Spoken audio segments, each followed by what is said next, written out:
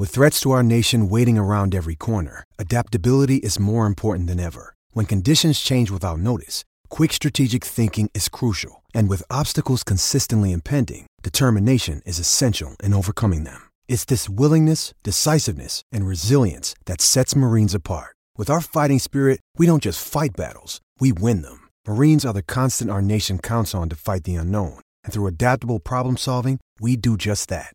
Learn more at marines.com.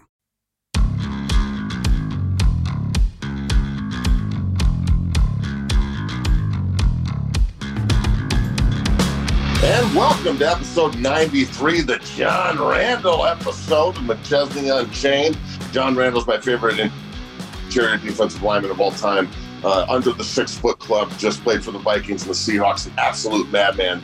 One of the best shit talkers that's ever played. And I personally love the high number episodes. When we get to episode 101, I'm not going to be able to talk about anybody, maybe other than, like some weird NASCAR driver. I don't know. It's going to be Ricky Bobby, maybe. Was he? If you're not first, you're last. So I guess he's not 101. But the John Randle episode of McChesney Unchained rolls. Remember, you can follow me at 60 Academy on Twitter and Instagram, and then also at DNVR Unchained for the show, and then everything DNVR related at DNVR_sports on Twitter and Instagram. I got one of my DNVR hoodies the other day, a 3X, and it's like wearing a blanket. So make sure you go on and get yourself a hoodie, especially for the Christmas season. And we'll also have a bunch of hoodies and T-shirts on sale from 60 to 60 Savage hoodies and T-shirts. So if you want some of those, just reach out to your boy either on Twitter or Instagram or on 60strength.com. All right, so we've got a big show for you here today on episode 93. Mr. Brian Howell from the Boulder Daily Camera and Buffzone.com is going to join us a little bit later to talk about the 3-0 Golden Buffaloes and where they go and how they could potentially host the Pac-12 title game. So that's going to be pretty cool.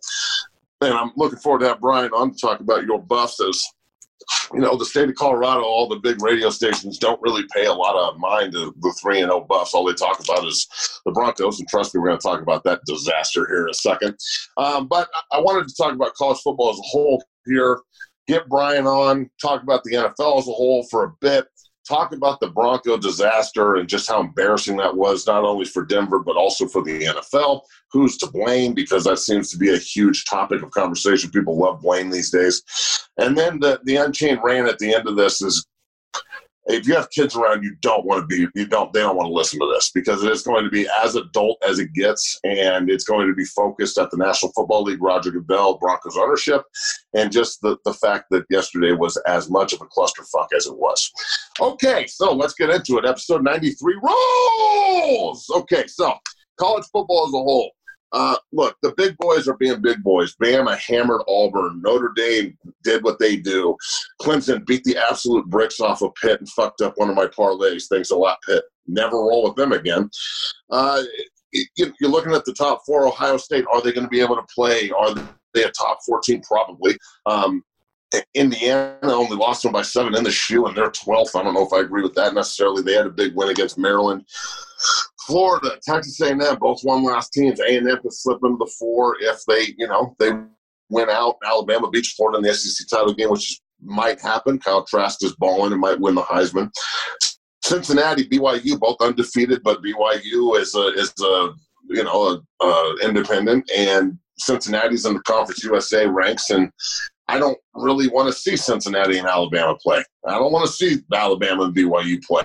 I'll watch Alabama and Texas A&M again, though. And the deserving thing with me, yeah, if they go undefeated, Cincinnati probably deserves an opportunity. But I think on a neutral field, Cincinnati gets rolled by Florida, and I think they get rolled by A&M, and I think they get rolled by Bama, Notre Dame, Clemson, Ohio State. I think they beat the bricks off of them, and maybe it's competitive for a half, but in the second half, the depth and the speed and just the fact that they play against big boys every week is going to overcome the, deserved mountain of Cincinnati or BYU or whatever. UCF a couple of years ago when they went undefeated was a nice story, but they're not the national champions. You won the Fiesta Bowl. Congratulations.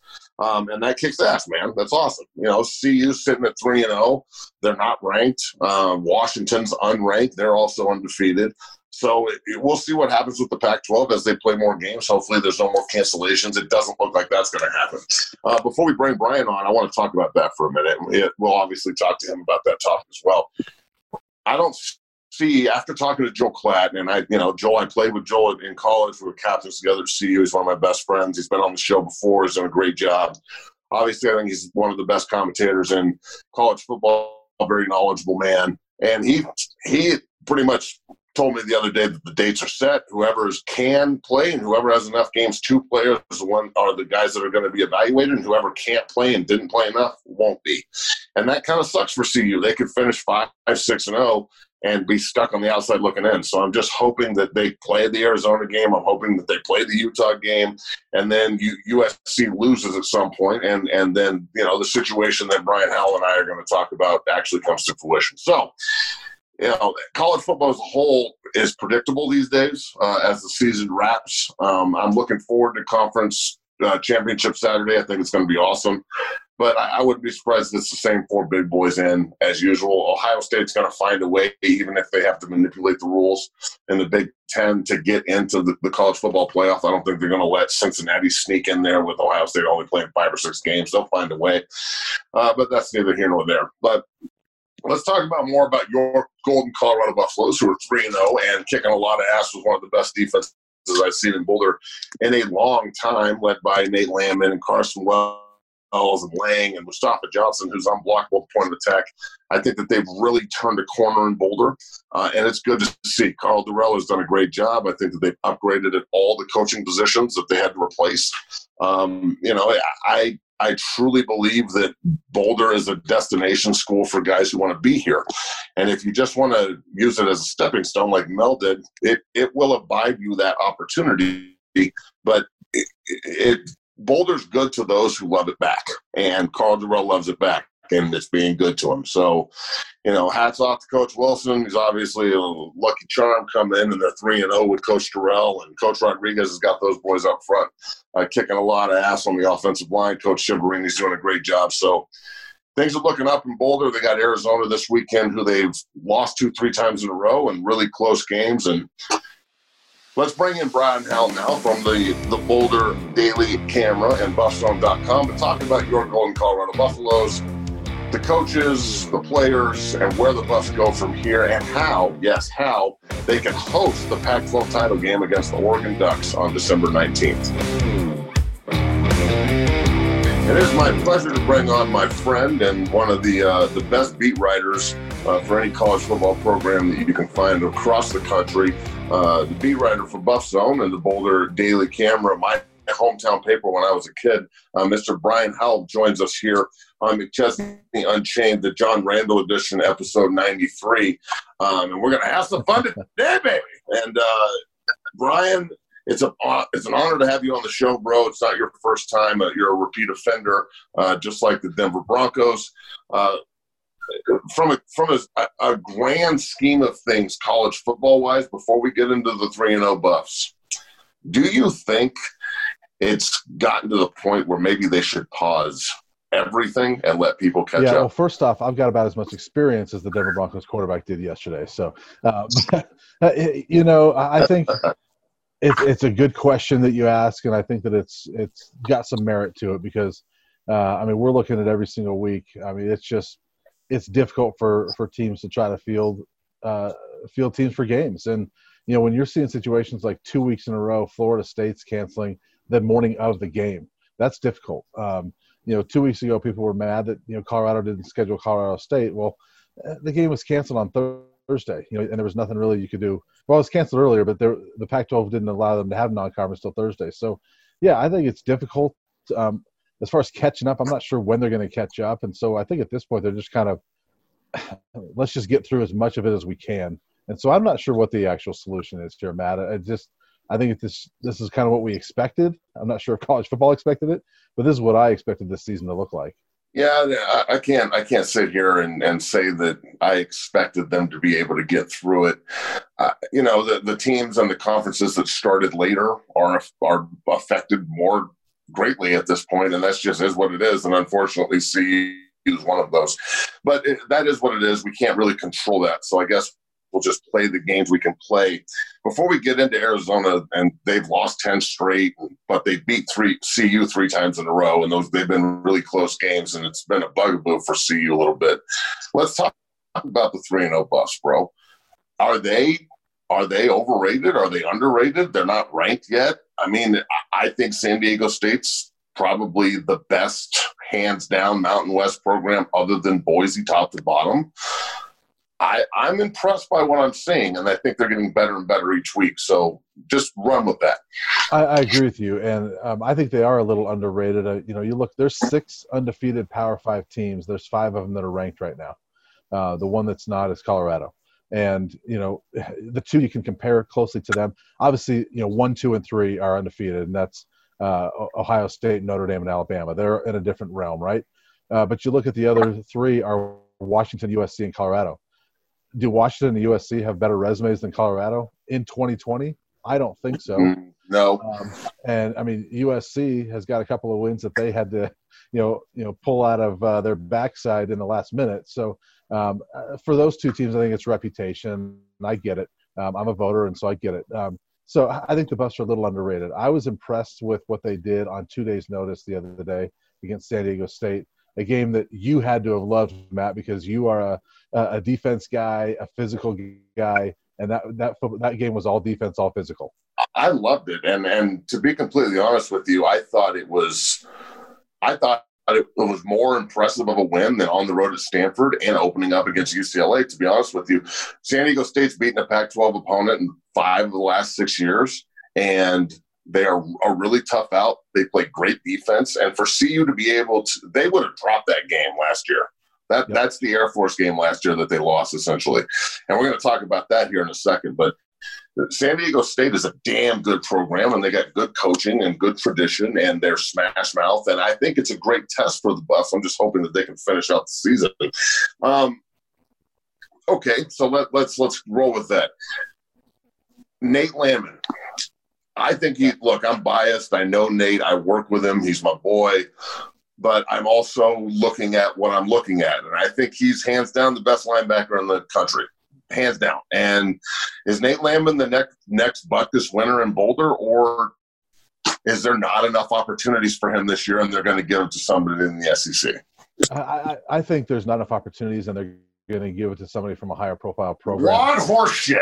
I think in a year like this, I think it's difficult to give those major awards to somebody that plays 6-7 games. But we'll see. I mean, I just think Colorado goes back to the rankings, right? They don't have the reputation right now, and that's going to hurt their guys. I think, Country, I think Landman's, one of the top, handful of linebackers. I think he's the best in the Pac-12 without question, he's the best defensive player in the Pac-12, hands down. Yeah, I think he's fantastic, and he's gotten better in coverage. I know, he gives up some passes here and there, but that guy, I mean, there was a couple of those runs at San Diego State. The running back stopped in his tracks and went backwards when Nate Landman hit him, and that dude's a beast. And I've been covering this team. This is my 10th year covering the Buffs, and I grew up in Colorado, so I followed him. But in my 10 years, he's the best linebacker I've covered, and I thought Addison Gillum was really good. I thought Addison was great, especially his first year. Injuries got to him, but Kenneth Olagbode was really good. John Major, when he was healthy, was pretty good. Doug Rippey. There were some guys, some dudes that were playing linebacker, but Nate Landman's the best I've covered and might be the best we've seen since those Butkus winners. And that's the thing. I'm thinking about my era too. And, Al won the Butkus in 90, more of an outside linebacker pass rusher. Matt Russell, True Mike, won it in 96. And Landman and Matt are the same. They're not the same body-wise, but they're the same from a playmaking standpoint. Nate's all over the field. Matt was all over the field. Personally, I think Landman reminds me more of Jay Sean Sykes than anybody else, and Tufts because of their fast twitch first step. And Jay Sean and Sean were both exceptional players, both NFL guys, obviously. And then Jordan Dazan. I mean, I haven't seen anybody step on the field and make that much of an impact from his linebacker position since I played with Dazan when he was a freshman. And then watching him sure, in his senior year when he was, the runner-up for the Buckus. It's just good to see linebacker U back. It's not a surprise that Cabral comes back and Coach BM is there killing it, and then Tyson Summers has got these boys chomping at the bit. Yeah, no question. And I'm glad you mentioned Jordan Dizon because he's probably the best linebacker since Jordan, right? And without injuries, Jordan probably would have been a good pro. If I remember right, he had some knee injuries, and that cut his career short. Yeah, yeah, you know about that. But Lamon's fantastic, and you look at some of those younger guys. I think John Van Diest is a good linebacker, and he can't get on the field right now because Nate Lamon and Akil Jones are playing so well. That's a good thing. Yeah. It means we actually have depth in Boulder for the first time in how long? I mean, imagine that. But, you got three, and then Marvin Ham is a young guy that we haven't seen yet that I think is really good. They got some linebackers that are coming in, and it'll be interesting to see what they look like without Nate next year. But, yeah, Nate's been fun to watch. We're going to miss him, I think. Beat writer for your Colorado Buffaloes, the Buff Zone. Make sure you check out everything. Mr. Brian Howell joins us here in episode 93, the John Randall edition of McChesney Unchained on DNVR. Make sure you check out everything DNVR _sports on Twitter. Let's talk about the coaches here for a minute. 3-0 feels good. It's awesome. I was 3-0 as a senior. It's a great feeling. Coach Dorrell, is he the Pac-12 Coach of the Year? And I don't see how he can't be. And then Coach Shiv, do you see him actually sticking around here long enough to maybe be the head coach one day? Those are two loaded questions, Matt. First off, yes, I think Coach Dorrell is hands down the front runner right now for Pac-12 Coach of the Year. And I almost think that they could lose the next two, and he should still be Coach of the Year because this was a program that everybody had buried before the season began because they said 1.5 wins. 1.5 wins. They've already doubled that. They're 3-0. Everybody said they were going to be last. So I think he's hands down the Coach of the Year. I think the only thing that would prevent him from getting it is maybe they lose the next two, and UCLA surges and finishes off, and Chip gets it. I don't know. Jonathan Smith at Oregon State, maybe after that win the other day, is in the running. But to me, what Coach Dorrell has done is pretty remarkable with this team. And, who knows what, Mel Tucker would have done or Mike McIntyre would have done in the situation or any other coach. But I just think Coach Dorrell has handled this situation as well as any coach could. I've heard from players, from parents of players, they couldn't be happy with what Coach Dorrell is doing. And I love his demeanor, whether it's with us talking to the media, you watch him on the sidelines, that guy is even keel and he's calm and he's exactly what this program needs right now. And as far as your other question, for Shiv, do you want to talk about Dorrell and then I'll go with Shiv? No, it's more of I agree with you wholeheartedly on Carl. You know how I feel about that. He's been on the show before. We're going to have him on again here as the season winds on. Yeah. He's a perfect fit for this program. I completely agree. He brought in I think that they upgraded personally everywhere. I think they upgraded on the O-line, on the D-line, on the head coach. Coach Rodriguez has been awesome. Coach Wilson obviously has those boys chewing glass and playing their ass off up front. But Coach Shiv, I don't see how you can keep him in Boulder unless you pay him like a head coach. Maybe not maybe next year, but he's recruiting his ass off, and his offenses are really good, and he just developed the safety into the best quarterback in the Pac-12, and I just think people are going to see that. Yeah, and I think for Shiv, it's probably the right move to go out and spread your wings a little bit as a coach. I mean, he wants to be a head coach. It's not going to happen here anytime soon. I know he loves the Buffs, loves Boulder, but with the way Coach Dorrell is going, it's not going to happen here anytime soon. I think that a good move for Shiv, and I'm not an age or anything like that, but I think a good move for him would be to take this success and go take a G5 job or something like that and improve himself and work his way up the ranks. And I think he deserves it. I think that he's done a good job as an assistant coach. And if the Buffs finish off this and have a great season, I think he should get opportunities. As do I. And Darren's a good friend of mine and also a great player for the Buffs. And just, I know how much he loves that place, but 10, 12 years when Carl retires after a couple of national championships, he'll come back. All right. So let's also say this, Matt, real quick. I'll say that if there is an opportunity, I don't think CU would try to match and keep him here. I think they would let him go out and take that next step, because I think that a guy like Coach Dorrell, definitely Carl Dorrell would let him. Because he knows that that's the progression for a coach. And that's the way it should be. And Shiv has head coach pedigree, and he can recruit his ass off, and that's just what it is. So, yeah. All right, let's get you on this last question about Arizona before we get you out of here. Brian Howell, the beat writer for the Boulder Daily Camera and BuffZone.com. Make sure you check him out. He does an unbelievably good job covering your Colorado Buffaloes. I think the best in Colorado, hands down. The Arizona Wildcats, they've lost 10 in a row, although they're very competitive. They almost beat SC at home. They beat CU 3 times in a row. CU's a 3.5-point favorite going to Tucson. Now, I just want to bring this up before I talk to you about Arizona. 2017, 5-7. UCLA, 27-23. Arizona, 45-42. Oregon State, 36-33. Losses. 18, 5-7. Started 5-0.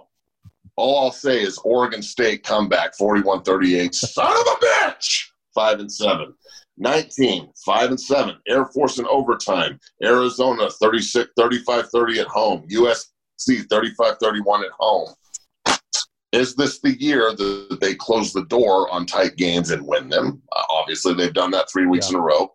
And is this a 4-0 team?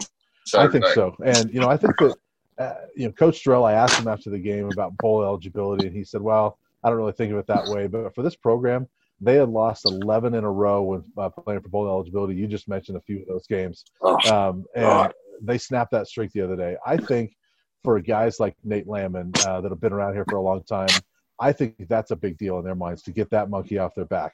And I think the confidence is sky high. This team reminds me of 2016 a little bit in that when they achieved bowl eligibility in 2016 with that win at Stanford, they all said, this is great, but we have bigger goals here. That's what they said the other day. And I know they have to say that, but I believe it, just like I did back then. I do too. So I think this team, they know they can compete and they can win this South Division. I think they're ticked off. They didn't get a chance to play USC last week, and I think they're going to do everything in their power to win these next 2 and put themselves in position and root for UCLA or Washington State to knock off the Trojans because somebody's got to do it for them. Well, okay, so let me ask you this one last question before we get you out of here, Brian, because you sparked the old duder's head here. Let's say. Sorry, I had a phone call. Let's say that last week of the season where we're supposed to play a Big 12, like a Pac-12 opponent on the other side of the bracket, is there any possibility that they get to play USC before the title game, or is that the title game weekend? That's the title game weekend. So this. So what if SC's ranked higher? They're going to go. Yes. So it'll basically. This is such so basically what will happen. The tiebreaker is this: that SC right now is 3-0 in the South, okay, and CU's 1-0. The best CU can do is 3-0, whereas USC can get to 4-0. That extra win will give USC the division. So, and ultimately, if they end up with about the same record, let's say UCLA game gets canceled for USC, they're both 3-0. Ultimately, what it'll come down to is who's ranked higher in the CFP. If the Trojans aren't losing, they're not gonna get jumped by CU. So we're screwed. Yeah, I mean, basically. Yeah. Well, let's put it this way: USC, yes and no, because USC has not looked great, and UCLA has looked pretty good. UCLA can beat them, and so can Washington State this week if they play. So the Buffs. It's not unheard of that USC is going to lose a game here, and I think the Buffs are better than the next 2 teams. I wouldn't have said that about Utah coming into the year. I do right now think they're better than Utah. If the Buffs win the next 2, the USC can absolutely lose one. And if that's the case, guess who could come here on championship weekend would be Oregon. Oh, wow. Wow, look at because think about this, Matt. All right, so that could be a great game, too, just to remain undefeated and maybe go to a big-time bowl, too. But imagine the Buffs not only being in the Pac-12 title game, but being able to host it. And if so, oh man, that would be awesome. So SC loses, and Oregon beats Washington in Eugene. It's going to be, and CU wins out. It's going to be CU against Oregon in Folsom Field. All right, we're not screwed. There's light at the end of the tunnel, baby, and damn it, I like it. And hey, Brian Howell just laid out the path for the Buffs to host the Pac-12 title game and beat up on the Oregon Ducks in that process. So, Brother Brian, thank you so much for coming on McChesney Unchained, episode 93. Make sure everybody checks him out. He's a beat writer for the Boulder Daily Camera and buffzone.com. And then your Twitter handle, shoot your Twitter handle out there, and then we'll get you out of here, brother. It's at Brian Howell 33, and appreciate at it. Brian Howell Happy 33. holidays to you. Good seeing you. Gobble, gobble, baby. Go Buffs. And it was awesome having my man Brian Howell on the show. Episode 93 of the John Randall edition of McChesney Unchained. On DNVR.com. Make sure you check out all things DNVR related, as it is hands down the best coverage on the Front Range. That's your wrap. College football. The Buffs play Arizona this weekend. We'll see what they do, and if they're 4-0 come Saturday night, the big guy will be singing some more. Okay, so let's get into the National Football League before we talk about your Denver Broncos, or whatever yesterday was, if you want to call that the Broncos.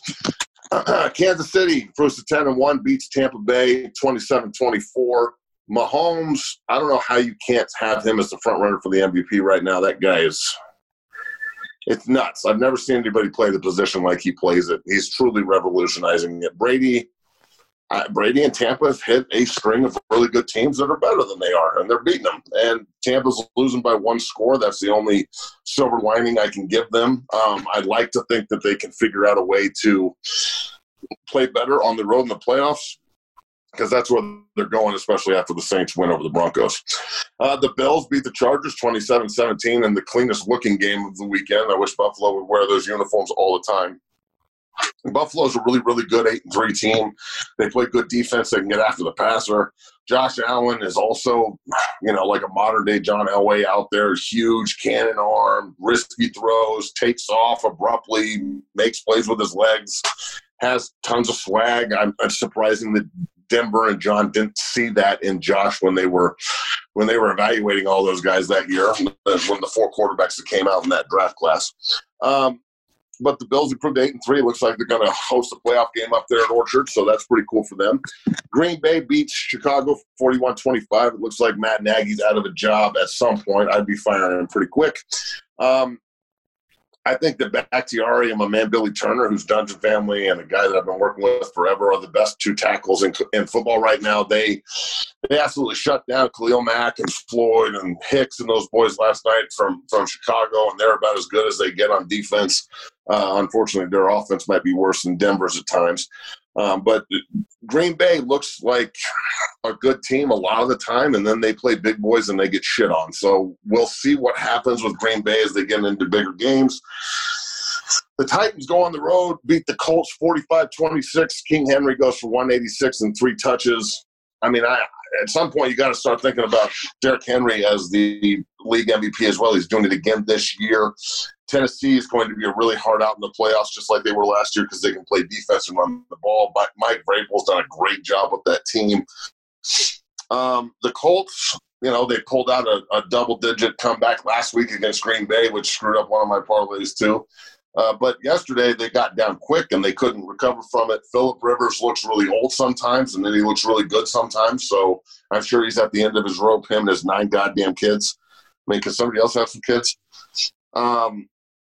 It is what it is. Both these teams are currently in the playoffs, with Tennessee taking over the 3 seed and the number 1 spot in the South, obviously.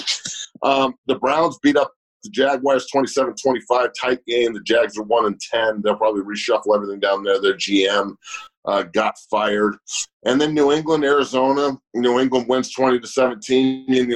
Arizona misses a field goal, and then Isaiah Simmons has a terrible 15-yard penalty hitting Cam late out of bounds.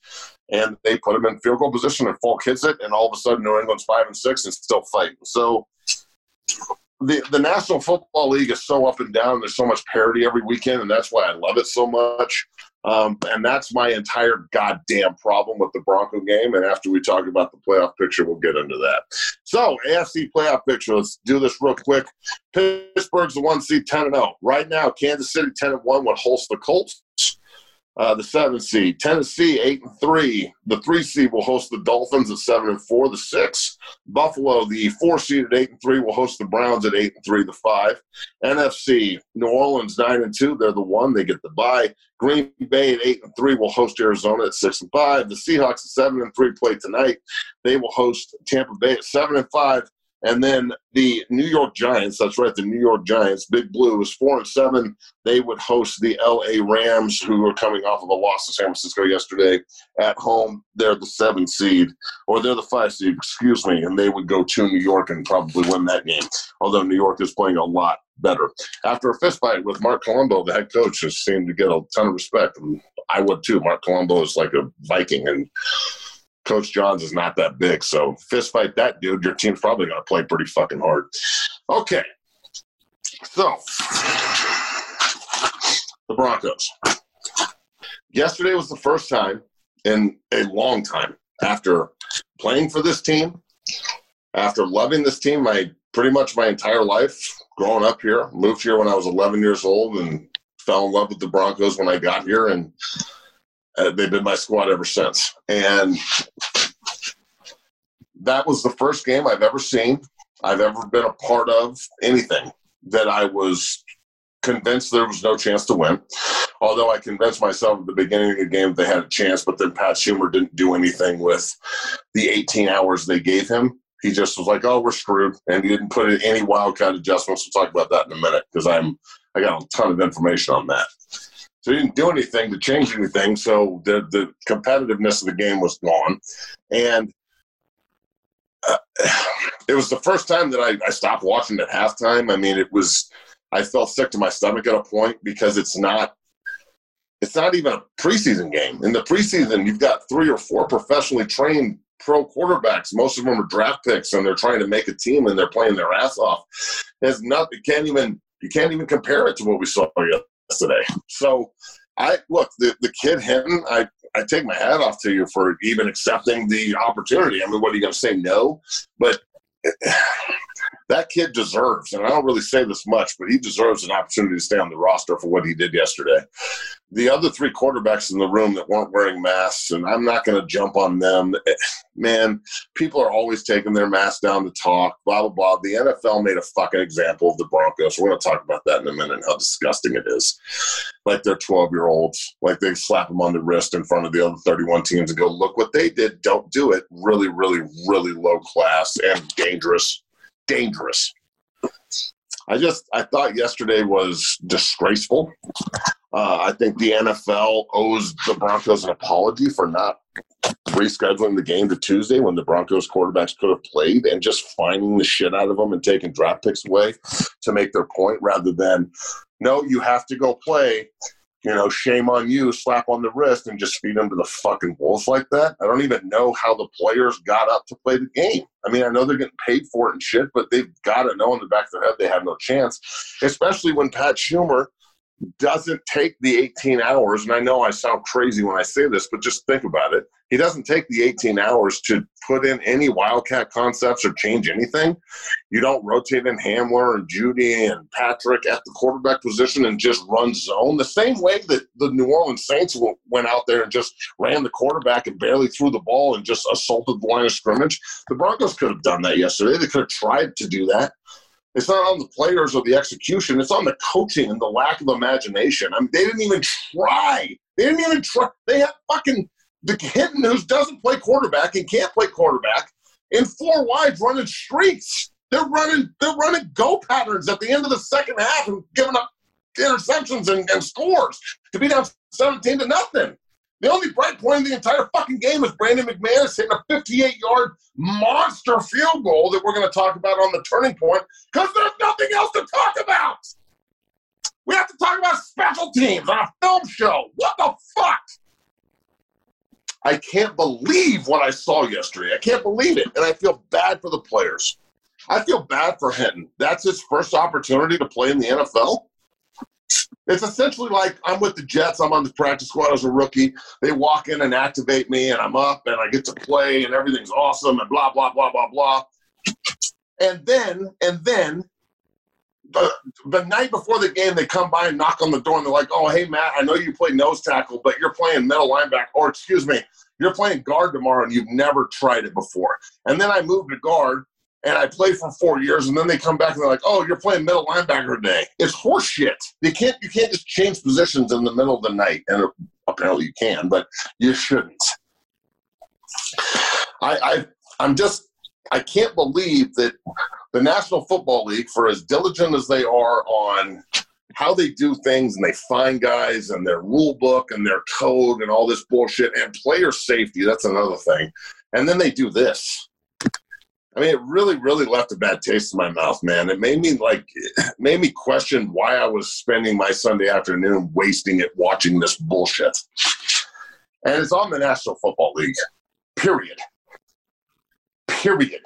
I know you can blame the quarterbacks all you want, but they made an example of the Broncos. They could have fined all three of them and then just, and played the game on Tuesday like they're doing with the Ravens. Just because there's no positive COVID test, that's horseshit. There's positive COVID tests in the building. They could have used that as an excuse to play the game on Tuesday with a quarterback for a team to go 5-6. And I think they could have beaten New Orleans, judging on how I saw New Orleans playing. New Orleans didn't get an opportunity to score until we threw a fucking pick with a guy who doesn't play quarterback. The last thing I'm going to say before we get into the Unchained rant here and I wrap this up, because I can't dwell on this craziness. For everybody throughout my life that I've heard drunk in the stands or at a party or whatever disrespect my profession and say things like, how hard is it? I could go do that. Oh, how hard is it to tackle the guy? Why can't he make a good throw? How hard is it to block the guy? It's really fucking hard. It's really hard mentally and physically. It's hard to understand the game of football. It's hard to explain it to people that don't get it. They get pissed off at guys who played when we say, well, you wouldn't understand, you didn't play. Oh, well, how the fuck can you say that? I didn't play. I understand football. No. No, man, it's just, I'm not saying you don't get it. I'm saying you don't understand from my perspective. You didn't play. That's okay. It's not a knock. Don't get all pissed off. Just understand. Hopefully, yesterday gives a little bit of a portal to this, but it's a lot fucking harder than just playing football. That was as close to drag a guy off the street and have him start an NFL game as you can get. So everybody out there who thinks that it's just as easy as have a few fucking Budweisers and start criticizing everybody every day, man, that's what it would look like. Especially if come out and try and play three technique for fucking a game, never playing before, never playing the position before. Try playing guard, never playing the position before. Try playing running back, never playing the position before. Him's a professional football player, and he still struggled like that. Of course he would. Why? I mean, how could he be successful? Everyone set him up for failure, including his fucking teammates, all three of the quarterbacks and the quarterback coach, Shula, and the head coach. And the administration, and the front office, they all set them up for failure. And the National Football League, and that takes us to the Unchained rant on episode 93.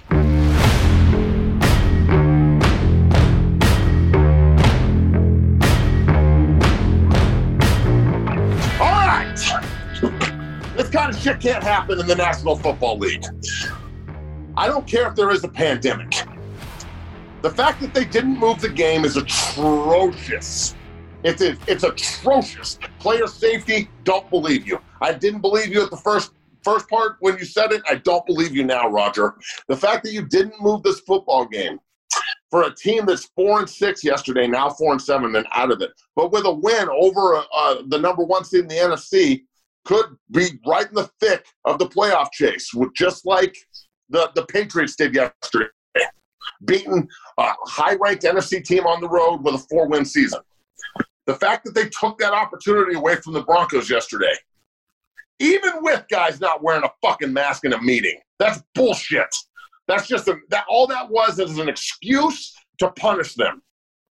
It's a reason to punish them. I say it all the time. There's a difference between excuses and reasons. The reason the Broncos lost yesterday 31-3 is because Roger Goodell looked at the team and said, oh, they're 4-6, not 6-4, and we're going to make an example of these guys and their young quarterback who dances on national TV and has swag. We're going to make an example of them, and we're going to make them play a football game against the number one seed in the NFC and the best run defense in the NFC without a quarterback on no notice. I cannot believe it. It's a disgrace to the city of Denver. It's a disgrace to everybody that's ever worn the uniform. It's a disgrace to Pat Bowlen's memory. You might as well go spit on his grave, Roger Goodell, you piece of shit. I didn't have any respect for this guy to start because I think he's a fucking puppet for the owners. But I lost all respect for Roger Goodell to this point. I think he's an absolute fuckboy. And if you get called a fuckboy by me, that's bad. Ask anybody in the gym who I've called a fuckboy, they don't come back. I don't deal with fuckboys. This is unbelievable that the NFL would allow this. And for people on Twitter and Instagram, he's getting the game check, but it's the integrity and the character of the fucking game and competition. You can't tell me that we're supposed to go out and compete and give everything and I should sacrifice my mind and my body for fucking money. We don't play football for money. It's just a goddamn add-on. It's a bonus. I would play in a parking lot for free. I played it to the bone until my body gave out. That's the way that 99% of the guys that play are. Period. The money is a bonus. It wasn't there for the old schoolers. It was built into this mega fucking business you see now.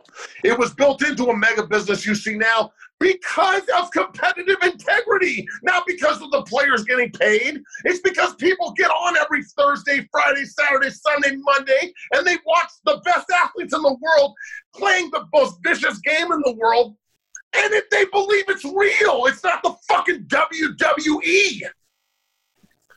The competitive integrity yesterday was gone. When they took the quarterback position away from the Broncos and made them play, they totally and unequivocally shit on the integrity of the National Football League. We can't take a game seriously against the number one seed in the NFC. That's the fucking option they give the Broncos? Forfeit or play without a quarterback? That's it? And of course, everybody's got to have somebody to blame. And if you're going to blame someone, you got to blame Vic Fangio. Because he obviously didn't stress to the players how important it was to staple the fucking mask to your face and never take it off in a meeting. Like no other coach in the NFL is taking off a mask in a meeting, blah, blah, blah, blah, blah. I understand Denver's repeat offenders. You could get everybody every week for repeat offense. The shields that cover your face, those don't prevent coronavirus. They need cloth coverings from what I hear. Half the country doesn't even fucking believe it's real. I wonder how they're doing with this. I am so pissed off about this situation, I don't know what to do with myself. I feel like the Broncos got fucking totally jobbed. I don't know where to go with it. And the only thing I can think of is, instead of just being pissed off about the situation, I tried to on my drive down from my mother's ranch, which is an hour and a half away from where I live in Centennial up in North Boulder, I was driving down after Thanksgiving thinking about okay, I played for a Dolphin team back in the day in Miami. We had Chad Pennington, and he was at the end of his road, and, we invented the Wildcat, and I was on a team that used Ronnie Brown and Patrick Cobbs and Ricky Williams and, a big polite, our fullback and our skill players to go out and affect the defense in ways that they hadn't seen. That's my point here is it's not that hard to run zone footwork and power footwork and counter footwork. The offensive line doesn't need to change anything. Take the 18 hours that they afforded you from 12:45 in the afternoon until the next day when you played, it was actually 26 hours. Take that time to teach your skill players how to take a shotgun snap and zone read the ball, and rotate somebody in differently at the quarterback position and run the ball down New Orleans' fucking throat the whole game. Don't try and go 4 wide and throw the ball with somebody that does the quarterback and trying to do these concepts that a quarterback would run, and it's not him. I mean, look, man, I know Pat Shurmur was put in an impossible situation, but the lack of imagination and this is my problem with it wholeheartedly. The fact that he didn't just throw caution to the wind and say, fuck it, we're going to try everything under the sun tomorrow. We're just going to, everything that I've ever wanted to do as an offensive play caller, where the coaches said, no, don't do it, it's too risky. Tomorrow, all notifications are off. We can roll. Anything's on the table. You want to do it, do it. I mean, why not go out there and just throw caution to the wind and see what you can see? I just don't get it. There was a game when I was with the Dolphins. We went to Houston and played the Texans, and Chad Pennington had like 8 throws and played maybe 25 snaps, and we ran Wildcat the rest of the fucking game. You're telling me that Hinton yesterday, he had 9 throws or some shit. He shouldn't have any. I can take a loss. Everyone knew they were gonna lose. I picked them to win because I'm trying to be positive during a fucking unwinnable negative situation. I truly believe that they would go out and throw caution to the wind, but Pat Schumer can't even get creative when his back's against the fucking wall, and he can't get creative when he has no expectations either. So he can't get creative when his back's against the wall and they need to win normally, and he can't get creative and throw caution to the wind as an offensive coordinator. He's too stuck in his ways to change anything. They had that Wildcat package in with Phil already. Shut up. They didn't change fucking anything. They tried to put Hinton in a situation to throw 2x2 seam routes. They're throwing deep routes at the end of the second half for interceptions. What the fuck are we doing? I understand we're in an unwinnable situation. You're making it worse trying to fit, once again, a square peg in a round hole. I don't know where the Broncos go from here. This is something I've never seen before. I'd like to think that Drew Lock is going to be able to play on Sunday when they play whoever the fuck they play. Kansas City on Sunday night is going to be a disaster. They're going to destroy the Broncos. Hopefully the Broncos go out and play harder, and hopefully Drew Lock can get his feet underneath them. But I've gotten to the point where 2020 needs to end. Obviously, the NFL doesn't give a shit about the Broncos season. So how can Vic Fangio stand in there and be like, okay, guys, we're 4-7, and we got a chance to go out there and play hard and really stick it to Kansas City, the 10-1 Chiefs that just annihilated Tampa Bay, and yeah, we're going to stick it to them, guys, and go play tough. But no one gives a fuck about your team and your record. And, instead of just giving you a chance to be competitive on a Tuesday like they did for Baltimore or the Chiefs early in the year with Buffalo, we're just going to say, fuck you, play. It's like Ray Liotta from Goodfellas is the goddamn commissioner. Oh, you got, quarterbacks? Huh? Fuck you, play. Oh, your stadium burnt down, huh? Fuck you, play. Find a parking lot. Oh shit, you don't have an owner, huh? Nobody to give me any shit about this, huh? Fuck you, play. Roger Goodell, that's not leadership, dog. That's some Donald Trump dictator shit, homeboy. I'm over it. We need a new commissioner, and the Denver Broncos need an owner with some fucking balls ASAP, because there's zero chance they'd ever pull this shit with the Patriots and Robert Kraft. They wouldn't be pulling this shit with Jeffrey Lurie. They wouldn't be pulling this. No, none of them. Nobody with an owner with any nuts would ever get this pulled on them. They never would have fucking pulled this shit on Pat Bowlen when he was alive. He would have stuck his leather cowboy boot up their ass. That's the Unchained fucking rant. I'm done with this bullshit. The NFL wants the media and the ex-players and everybody and the fans to take the NFL seriously. Maybe Roger and his cronies and the league should take a fucking game for a playoff spot, essentially, seriously on a Sunday. This is McChesney Unchained, episode 93. Episode 94 is going to be kick-ass. It's going to be the Alfred Williams episode, my favorite player of all time. Hope the Broncos win against the Chiefs on Sunday night, but I think that this team is cooked. So the turning point's going to be up later in the week. Thank you to Adam for busting this out and busting his ass all the time, getting McChesney Unchained to the masses. Thank you very much, folks. I'm sorry for all the curse words, but this is the Locker Room Edition, man. You know what? I'm not sorry for the curse words. This is the Locker Room Edition. Deal with it. Goodbye.